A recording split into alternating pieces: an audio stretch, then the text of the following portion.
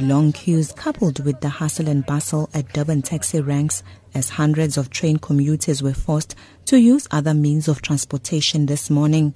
Taxi drivers had their hands full working against time as many passengers were getting late for work.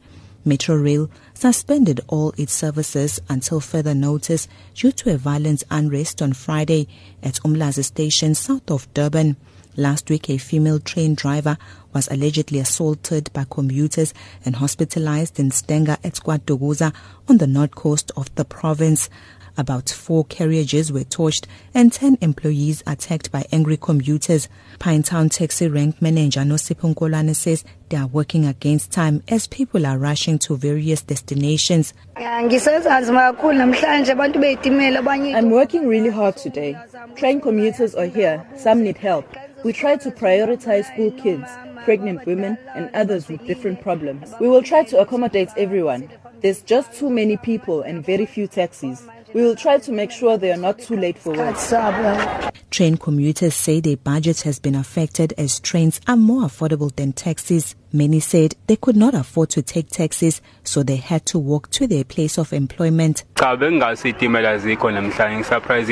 that trains are not operating today.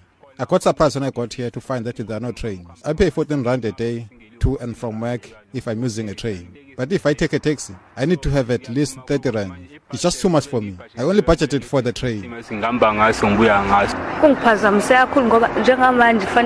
Right now I have no other option but to walk on foot to my workplace. From Pinetown to Mosley. I have no money. I will arrive late at work and in the afternoon I will have to walk back home to Pinetown. But the high influx is starting to anger taxi commuters as they say they are now being inconvenienced by those who commute trains. Others called on PRASA to hastily resolve the matter. Train commuters are making hard for us as taxi passengers. Here in Pinetown, there are few taxis and queues are too long. It is not fair on us. People need to wake up early. It's packed in almost all taxi ranks. This can cause more accidents, stampedes, and some taxis are not roadworthy to transport people.